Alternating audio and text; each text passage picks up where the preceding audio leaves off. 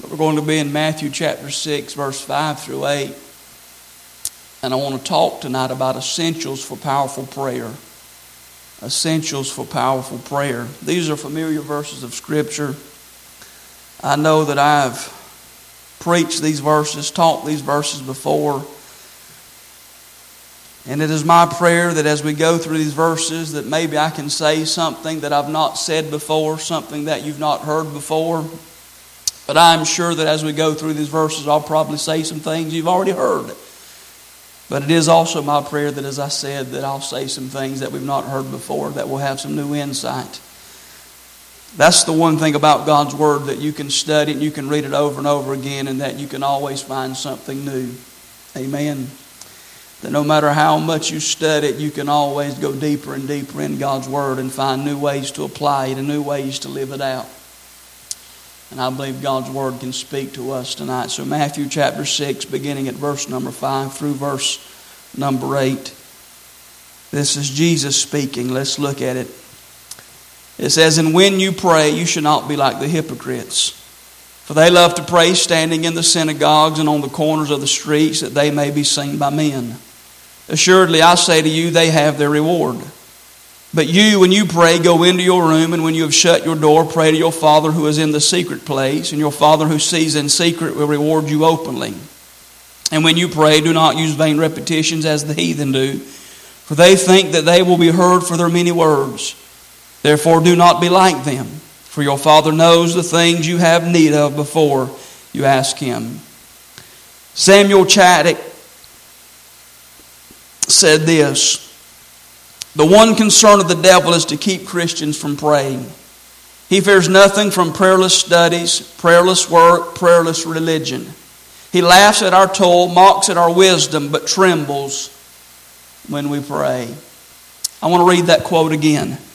The one concern of the devil is to keep Christians from praying. He fears nothing from prayerless studies, prayerless work, prayerless religion. He laughs at our toil, mocks at our wisdom, but trembles when we pray. I can't think of a truer quote.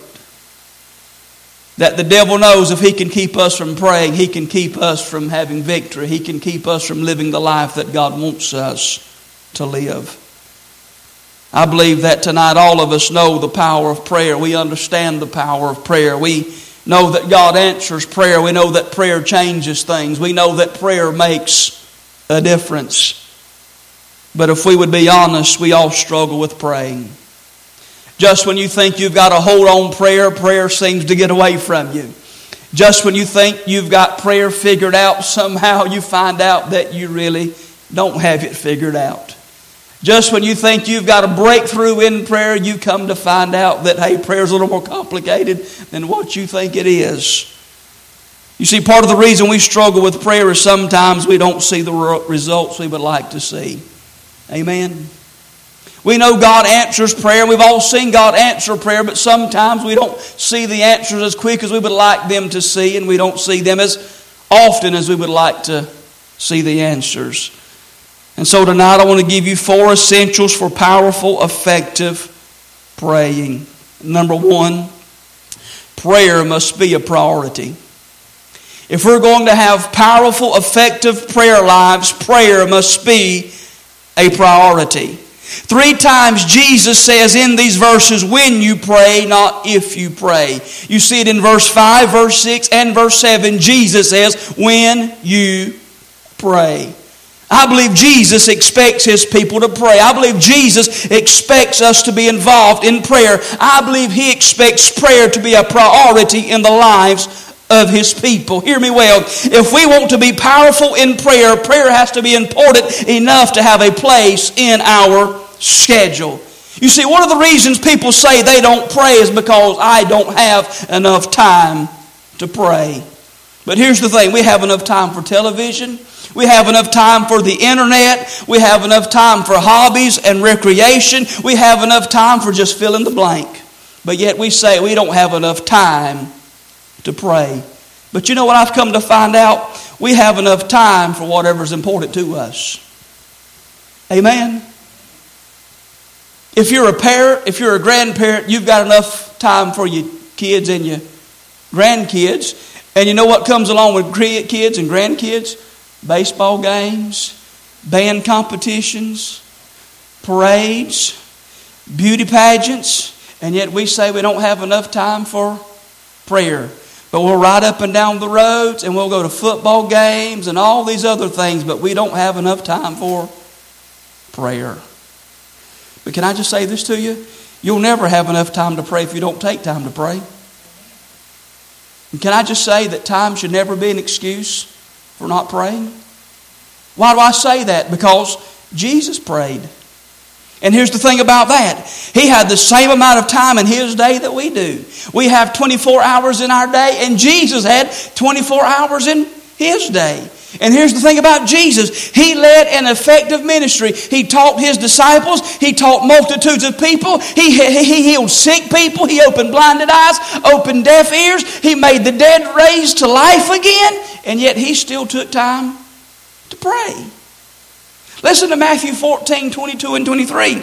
Immediately Jesus made His disciples get into the boat and go before Him to the other side. Notice this, while He sent the multitudes away. And when He had sent the multitudes away, He went up on the mountain by Himself to pray. Now when evening came, He was alone there.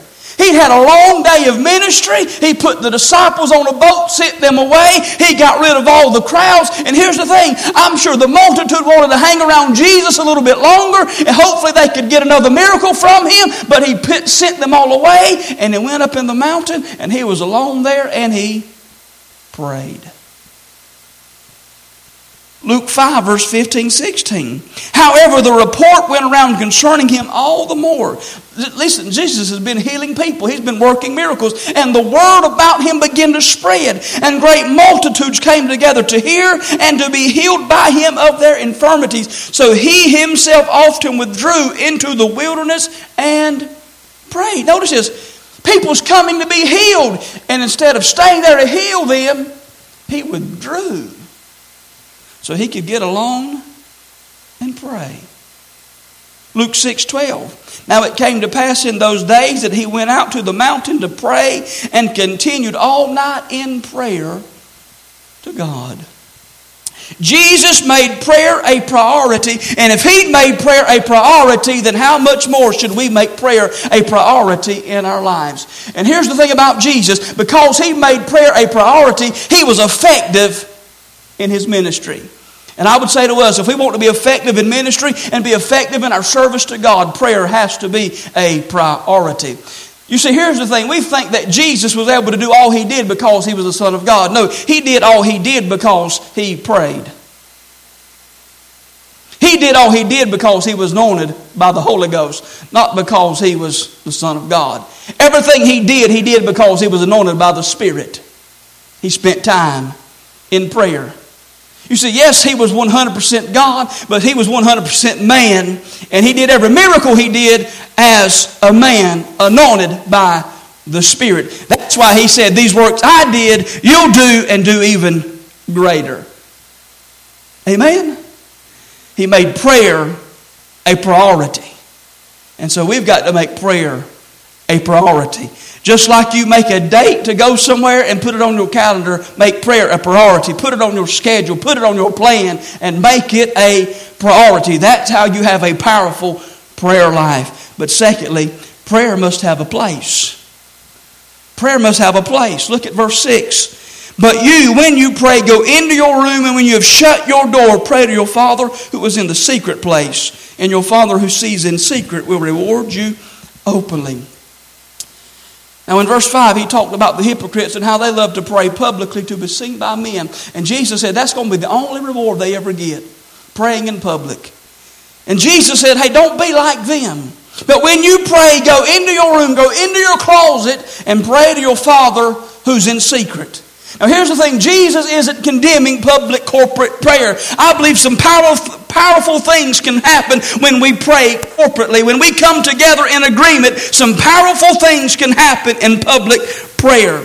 But I believe Jesus here, He's emphasizing private, secret prayer. He wants us to understand that when we pray, God is the audience, not man. That when I pray, I'm not praying to you or for you, I'm praying to God.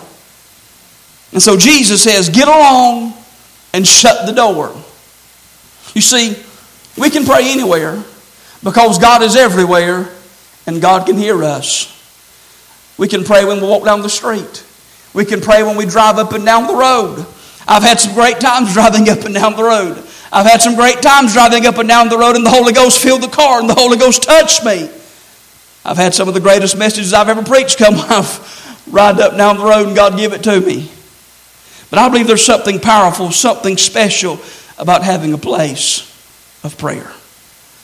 A place where I can go to and meet with God one-on-one. I believe there's something powerful about having a place that I can get to in secret and meet with God.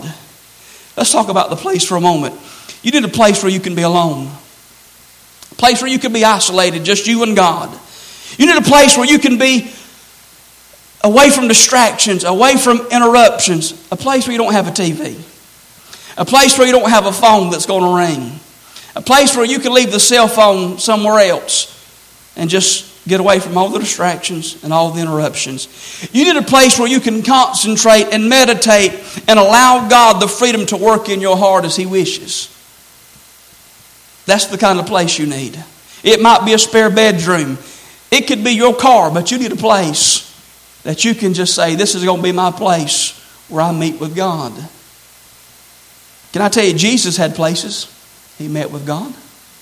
He would meet in the mountain. How about the Garden of Gethsemane? You want to know why Judas could tell the Pharisees and the religious people, I can take you where Jesus will be? Because Jesus had a place. Let me give you some scripture. Mark 1:35. Now in the morning, having risen a long while before daylight, He went out and departed to a solitary place. And there He prayed. Notice it's a solitary place. He's out there isolated. He's by Himself. And notice that He got up a long while before daylight. Mark 6:46. And when He had sent them away, He departed to the mountain to pray. Luke 22:39-42. Coming out, He went to the mountain of Olives. Notice this. As He was accustomed. And His disciples also followed Him. When He came to the place, He said to them, pray that you may not enter into a temptation. And He was withdrawn from them about a stone's throw. And He knelt and prayed, saying, Father, if it's your will, take this cup away from me. Nevertheless, not my will, but yours be done. This is the Mount of Olives. This is the Garden of Gethsemane. This is where Judas found Him and led them to betray Him. Again, how did Judas find Him there? Because Judas knew this is where Jesus would often go to pray. It was as He was accustomed. Jesus had a place. Let me ask you, do you have a place where you can meet with God? You ought to have a place. A place where you've wept some tears before. A place that's special to you where you know that, hey, I can go there and I can meet with God. Well, let me give you some other examples of people who established a place to meet with God. Abraham. You know, we've been talking about Abraham in the book of Genesis. Well, Abraham had a place where he met with God. Genesis 12:8. And he moved from there to the mountain east of Bethel, and he pitched his tent with Bethel on the west and Ai on the east. And there he built an altar to the Lord and called on the name of the Lord. He built an altar. He established a place. Genesis 13:3-4. And he went on his journey from the south as far as Bethel, to the place where his tent had been at the beginning between Bethel and Ai, to the place of the altar which he had made there at first. And there Abram called on the name of the Lord. After he went down to Egypt, he came back to the place where he had met with God before. Genesis 13:18. Then Abram moved his tent and went and dwelt by the terebinth trees of Mamre, which are in Hebron, and built an altar there to the Lord. He established a place to meet with God. How about Peter? Acts chapter 10, verse 9-11. The next day as they went on their journey and drew near the city, Peter went up on the housetop to pray about the 6th hour. Then he became very hungry and wanted to eat, but while they made ready, he fell into a trance and saw heaven opened and an object like a great sheet bound at the four corners, descending to him and let down to the earth. Notice this. Peter goes up on the rooftop, the housetop, and he begins to pray. That lets me know any place can become a secret place. Any place can become a special place to meet with God. He goes up on the rooftop. And notice this, that while he's praying, he sees a vision. Let me just say this, God reveals things when you begin to pray. God can open your eyes when you begin to pray. If you need direction, if you'll begin to pray, God can give you vision, and God can give you dreams, and God can give you direction if you'll just begin to pray. You know, that's the thing that puzzles me. People will say, preacher, I need God to show me what I need to do, but they won't pray. Pray and God can show you what to do. Amen? If He knows the end from the beginning, why not ask Him? Why not pray and let Him show you what to do? How about Cornelius? Acts 10:30.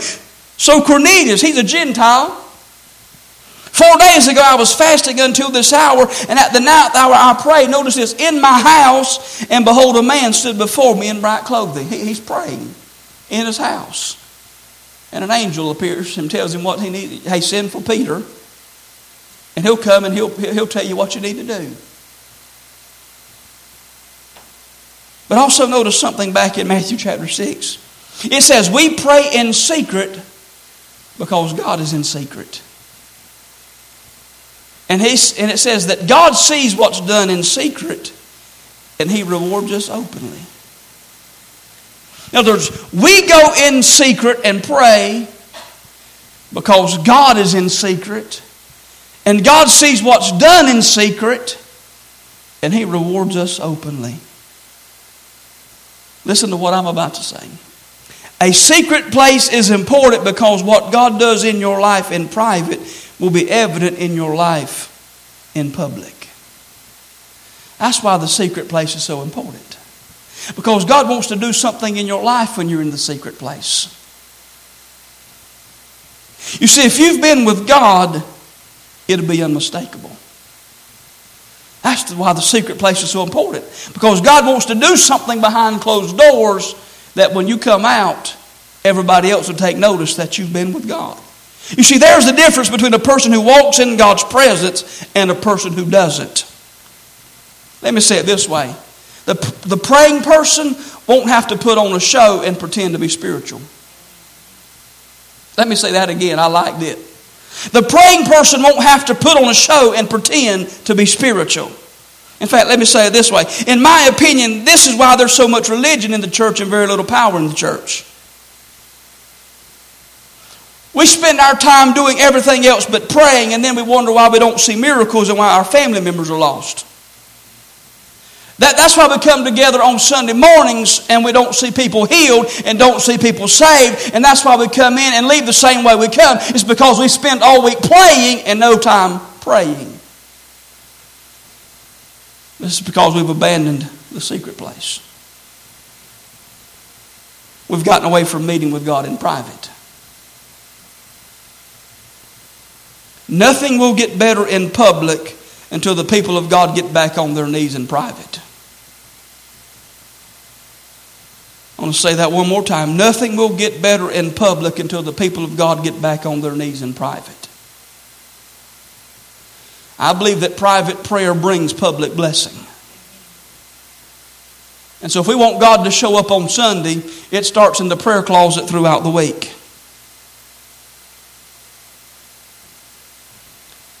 That's why when it's about time to go on Sunday morning, we finally got pumped and primed enough for God to start moving, but then it's time to go home. Because for an hour we've finally dealt with the stuff in our lives, but now it's time to go home. And we tell God, well, I'll see you next week. But if Monday through Saturday we'd be on our knees and dealing with our sin and dealing with the stuff in our lives and praying and crying out to Him, we could walk through these doors and we'd be ready to go. Amen? But you got to have a place. You say, I want to walk through this place on Sunday morning. In fact, I want to drive up in the parking lot on Sunday morning and step out the car and feel His glory. I don't want to have to walk in here and put on a show because I've been playing around all week. I don't want to have to walk in here and act like I got my stuff together when I don't because I've been playing around all week and hadn't spent no time with Him. I don't want to have to come in here and act all spiritual and holy because I ain't spent no time with Him all week. I don't want to have to fake an anointing because I hadn't spent no time with Him. But let's be honest, we do. The reality is, We all play the hypocrite sometimes when we come in here on Sunday because we hadn't been on our knees throughout the week. You see, spiritual show is for public. But God wants to do something in private. And if we'll let God do something in private, God will show up and do something in public. Amen? I want God to do something in my heart in private. I believe I said it last week, maybe the week before. If we'd get alone with God and say, God, revive me. And we all did that in private. Say, God, revive me, stir me, do something in me, change me, convict me. And then we all got together corporately. There's no telling what God would do. But it all starts one-on-one privately. Amen. Here's what I believe we need in these last days. We need personal revival. We need personal renewal before we'll ever see it corporately. It takes all of us getting back to a personal prayer closet. Amen. But thirdly, let me move on. Prayer involves a relationship. Notice that Jesus says, pray to your Father. This implies relationship, doesn't it? But notice, this isn't a servant-master relationship, but this is a child-parent relationship. This is an intimate relationship that we have with God. In other words, when we pray, we aren't praying to a distant, disconnected, unconcerned God. We're praying to our Heavenly Father. We're praying to the one that formed us, loves us, and wants to do good things for us. And here's the thing. There's a lot of people that think God doesn't want anything good for them. They think God just wants bad for them. But listen, God wants to bless us. God wants to do good to us. Amen? God's got a plan. God's got a hope. God's got a future for us. God thinks good towards us. We're the apple of His eye. Amen? Listen to Matthew 7, verse 7 through 11. Ask, and it might be given. Is that what it says? It says it will be given. Seek, and you will find. Knock, and it will be open to you. For everyone who asks, notice that. Does it say some that ask? It says everyone. That means God's no respecter of persons. That means that if you're His child, if you're His son, you're His daughter, everyone that asks receives. And he who seeks finds, and to him who knocks it will be open. It says, what man is there among you, if his son asks for bread, will give him a stone? Or if he asks for a fish, will he give him a serpent? If you then, being evil, know how to give good gifts to your children, how much more? I love those words. How much more will your Father who is in heaven give good things to those who ask Him? Wow. I had this thought today as I read these verses. Prayer isn't powerful because of our asking, even though we need to ask. Prayer is powerful because of the one we ask. Wow, think about it. Prayer is not powerful because of our asking. And we need to ask. He says you had to ask. But what makes prayer powerful is because of who we ask. He's our Father. That's what makes prayer so great. Not because of me, but because I'm asking Him. And He's a good Father. Amen? You see, if me being wicked and evil, as a father want to do good for my kids, how much more does He want to do for me? If I come to Him and say, Father, this is what I need, and I ask Him, even if I don't ask perfectly, because of who He is, He wants to do good. So why would I ever think that He wants to do harm to me? Why would I ever think that He wants to do evil to me? I mean, if I'm an evil father, being a sinful father, wanting to do good for my kids, how could I ever think that I'm any better than He is?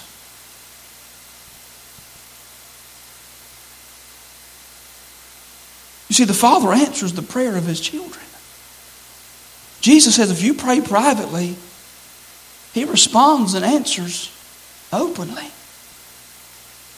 You see, prayer works for those who have a relationship with the Father. You can make that implication, that assumption from this, that prayer works for those who belong to God. It has to. Doesn't it? And so here's the thing. If it's not working for you, you're either not praying, you have not because you ask not. You're praying incorrectly. James talks about, hey, you ask but you don't receive because you ask amiss. You're asking with wrong motives. Or you don't have a relationship with Him. You're not His. Because based on what Jesus says, if you ask Him and you're His, He answers. Which leads me to the fourth and final point. Prayer must have a plan. Look at verse 7 and verse 8. And when you pray, there it is that third time, when you pray, do not use vain repetitions as the heathen do. Some translations say the Gentiles, some say the idolaters, the pagans. For they think they will be heard for their many words. Therefore do not be like them, for your Father knows the things you have need of before you ask Him. Prayer must have a plan. I'm not trying to take the spontaneity out of prayer. I'm not trying to make prayer rigid. I'm not trying to make prayer strict. But Jesus warns here in these verses against vain repetition. This is not a warning against persistence in prayer. This isn't saying that we shouldn't pray more than once about a situation or need. In fact, Jesus doesn't say that repetition in prayer is wrong. Jesus used repetition in prayer. Matthew 26:44. So He left them, went away again, and prayed the third time, saying the same words. He's in the Garden of Gethsemane. He prayed 3 times. Father, if it be Thy will, take this cup away from me. Nevertheless, not my will, let Thy will be done. So He used repetition in prayer. But He says vain repetition is wrong. So we got the answer to the question, what is vain repetition? Some translations call it babbling, meaningless repetition, rambling. You know somebody who knows how to ramble? Just on and on and on. And they repeat themselves over and over, saying the same thing. The idea is saying the same thing over and over again without putting any thought into what you're saying. Let me give you some examples of how this looks. Memorized prayer. Just saying the words of a prayer, such as the Lord's Prayer, can become vain repetition. Just reciting it from memory, saying it, and really giving no thought to it whatsoever. Listen, there's nothing wrong with saying the Lord's Prayer, but if all you do is just say it from memory and just recite it over and over daily, that's vain repetition. And the Lord's Prayer, it's beautiful, it's wonderful, but it can become vain repetition. How about this? Well-worded written prayer. Again, nothing wrong with written prayer. In fact, sometimes you can't put words vocally out there, and you might be able to write your prayer out. But thinking that what we say is so expressive and so well-worded that it's going to carry a weight with God, that's wrong. How about this? Ritual prayer. Saying the same prayer at the same time on the same occasion. How about when you pray for your meals? Does it sound about like the same thing every time? It is a lot like that for me sometimes. How about this? Formal worship. Praying in the same way on a schedule can lead to praying by habit with little to no meaning to it. I get guilty of this. In fact, if you ask people to close in prayer or open in prayer, a lot of times you hear the same kind of prayer. It becomes formal. Thoughtless prayer. Speaking words while our minds are wandering. Let me just say that. We can be guilty of it. We can just kind of just talk and our minds go somewhere else. And I'll say this. It'd be better not to pray than to pray insincerely. Religious words and phrases. Using certain words and phrases over and over in prayer because they're religious sounding. You ever heard somebody go to pray and it sounds like they're using King James English? Well, that's just becoming religious when you pray. And I've heard them. They go to talk in King James English and their tone of voice changes and it's just like, what happened to you? I'm careful with this one, but habitual references to God. Think about this, using God's name over and over again without thought of who it is you're actually talking to. How often do we use God's name and it's really nothing more than using His name as a filler because you don't know what else to say?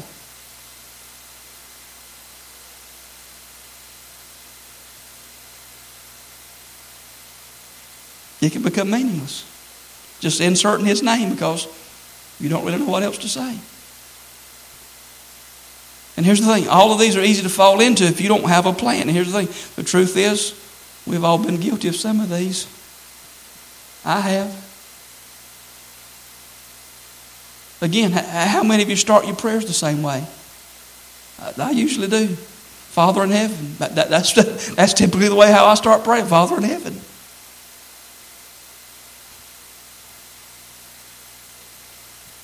I hear people that start gracious Heavenly Father or our most eternal God. I mean, you listen to people and it's typically started the same way.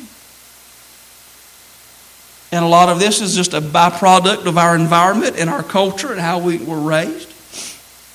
But it becomes meaningless repetition if we aren't careful. So let me give you 7 things to keep you from using empty repetition in prayer. Number 1, a genuine heart. Can I just say this to you? God wants you to be real with Him, not fake.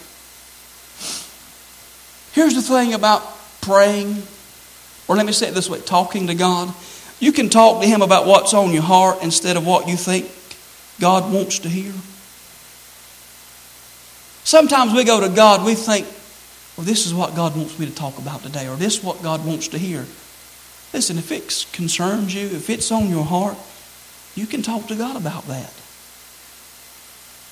You have to understand you're in a relationship, not a religion.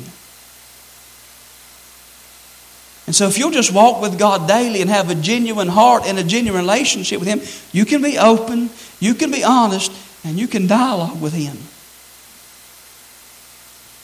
That's all God wants, is honesty. Here's the thing, God knows anyways. Doesn't He? He already knows. So just talk. Here's something else that'll help you get away from repetition in prayer. Just thought and concentration. If you're going to pray, you can talk about what's on your heart, but also focus on the words you're going to use. Focus on words you're going to say. In other words, if you're in the habit of saying the same things and going through the same words, don't keep repeating the same words over and over, and don't keep repeating the same words you've always used. But think about the words you're going to be speaking. Here's a good thing. Slow down. Prayer don't have to be a marathon. Slow down. Think before you speak. Here's a third thing. Desire fellowship with God. Again, you're in a relationship with Him. So pray with sincerity. Or let me say it this way. Pray and mean what you pray. Here's number 4. Preparation. Prepare yourself to pray by first reading and meditating on God's Word. Listen to this. You can write this down. You will start praying differently when you start praying with God's Word open in front of you. In fact, if you'll start learning to pray Scripture, praying the Bible, you'll pray differently. If you'll have an open Bible in front of you, you'll start praying differently. This will change the way you approach God. Because if you'll read this, God will begin to talk to you, and then you can begin to talk back to God. And it'll drastically change how you pray. You'll find out that you might stop talking about all your needs and all you want and start talking about some of the things that God wants. Amen? And here's the thing. If you'll start focusing on what some of the things God wants, God might take care of the things you want. Amen? Because here's the thing. If you'll focus on God's kingdom, God can certainly take care of yours. Isn't that what He said? Seek first the kingdom of God and His righteousness, and all these things will be added to you. And I've talked about praying the Word of God before. You just read it, and if something begins to stick out to you, you just begin to talk back to God. I mean, we're reading the book of James this week, and I don't know, I just read James chapter 1. It talks about James, a servant of God and of the Lord Jesus Christ. And that word servant just hit me. I said, God, I want to be a servant. I said, God, so many times I get caught up wanting to be served. I get so caught up in titles and get so caught up in position and get so caught up making a name for myself. I said, God, help me to be a servant. Help me to be like Jesus, who wants to wash people's feet, wants to lay aside my position and just serve people. And you start praying. And you just read it. Consider it joy when you fall into trials. And I'm like, God, I don't like trials. God, I don't like problems. And God, often my attitude isn't right when I have problems. I grumble and I complain when they come. But God, you said I ought to be joyful. I ought to rejoice when they come. And God, that's not my attitude. So God, help me to have the right attitude when they come. And when things aren't going my way, God, help me to look to you. And even though I can't rejoice about what I'm going through, help me to rejoice in you because you're my joy and you're my strength. That's how you pray. And when you get done praying that verse, just read another verse and just keep praying. Make a prayer list. Make a list of your needs or make a list of people you want to pray for. Number 6, pray shorter.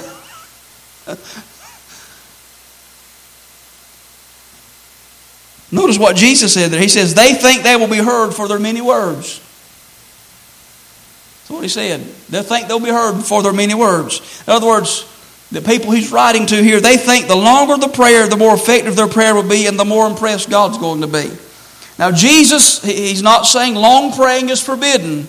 Listen, if you can pray for an hour, and God bless you. But he is saying that prayer is a matter of the heart, not a matter of words and length. And I'll say it this way. Prayers don't have to be long to be effective. 5 minutes of praying can be as powerful as 50 minutes of praying, depending on the attitude of a person's heart. I'll say it this way. If you're constantly watching the clock while you're praying, your heart's not in it.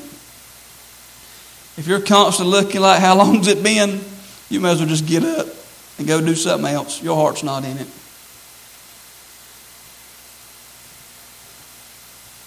And so here's the thing. Let me give you some good advice on how long to pray. Pray until you're done. It's not real profound, is it? Just pray until you're done. If you're down there 5 minutes and you feel like you've got it out, well, you're done. If it takes you 30 minutes to get it out, you're done. But pray until you're done. If you find yourself starting to circle the wagons and go back, stop. You're done. But don't feel like you got to force yourself to keep on going. And that somehow that you're going to get brownie points with God. No. Listen, if you get down there to pray and you connect with God and you get into His presence and connect with Him, if that's 5 minutes or 50 minutes, if you somehow break through to Him, that's what matters. And there's been times I can break through to Him in 10 minutes and get what I need. And there's times I can be down there for an hour. It varies. It just all depends. I don't watch the clock. I pray until I'm done. I'll put on some music. I'll sit there and I'll listen. I'll just read my Bible a little bit. I'll talk. Worship a little bit. Eventually tears will begin to flow. When tears begin to flow,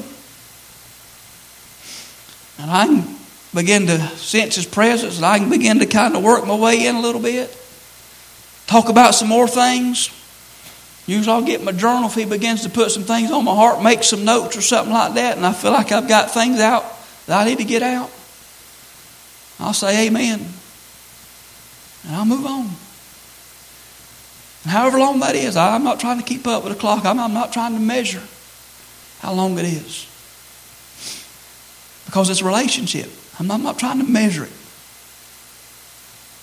Because here's the thing. Who says I got to have just one time a day with Him? Why's it got to be just one long hour session a day? Why not 10-minute sessions a day? Why not 20 10-minute sessions a day?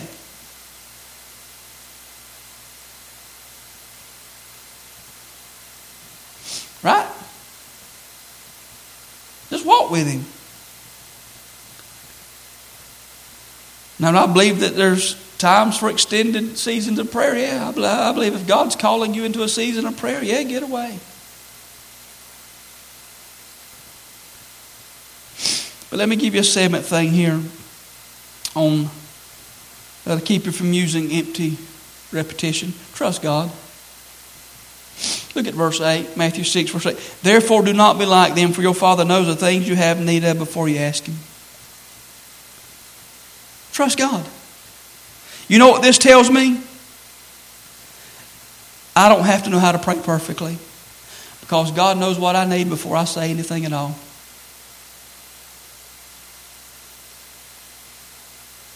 Right? Before I open my mouth, Brother Harold, to say anything whatsoever, God already knows. That means I don't have to spend my life trying to inform God about what's going on, because He knows. Like when I go to Him and I'm sitting there like, God, I've got a financial need, or God, I got this, like somehow God's sitting back like, Scotty, I didn't know that. I didn't know that, Scott. I'm glad you told me. Well, God, I've got this going on in my body. I'm sick. Well, I'm glad. Thanks for informing me. Like He didn't know. And you've heard me say this before. That means prayer has to be more than just asking and requesting, because He knows. So here's the thing about prayer. Tell God what you need, but then thank Him for what He's done. Thank Him for what He's going to do. Fellowship with Him, because He's our Father. That's why when Jesus gives us the Lord's Prayer, it's our Father in heaven, hallowed be Thy name. Thy kingdom come, Thy will be done on earth. That's what it starts with God, doesn't it? Because He gives us that prayer not as a prayer to pray, but as a model to follow. And it starts with God's kingdom, God's work, before it ever gets to us to begin with. Isn't that something? Before, when we pray, He says He knows what you need before you ask. But then He gives us the model, and it's Thy kingdom come, Thy will be done on earth as it is in heaven. So it lets me know that He knows what I need. And if I'll focus on Him, it's a good indication that He'll take care of me. If I'll just focus on Him. Amen.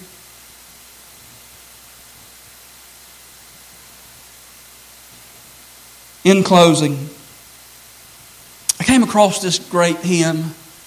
It's not in our hymnal, to the best of my ability that I could see. But it's entitled, Leave It There. It's by Charles Tindley. I want to read you the 4 verses and the chorus. Verse 1 says, If the world from you withhold of its silver and gold, and you have to get along with meager fare, just remember in His word how He feeds the little bird. Take your burden to the Lord and leave it there. If your body suffers pain and your health you can't regain, this is verse 2, and your soul is almost sinking in despair, Jesus knows the pain you feel. He can save and He can heal. Take your burden to the Lord and leave it there. Verse 3, when your enemies assail and your heart begins to fail, don't forget that God in heaven answers prayer. He will make a way for you and will lead you safely through. Take your burden to the Lord and leave it there. Verse 4, when your youthful days are gone and old age is stealing on, and your body bends beneath the weight of care, He will never leave you then. He'll go with you to the end. Take your burden to the Lord and leave it there. Here's the chorus. Leave it there, leave it there. Take your burden to the Lord and leave it there. If you trust and never doubt, He will surely bring you out. Take your burden to the Lord and leave it there. You can take it to Him and leave it there. Amen. Our God answers prayer. Prayer makes a difference.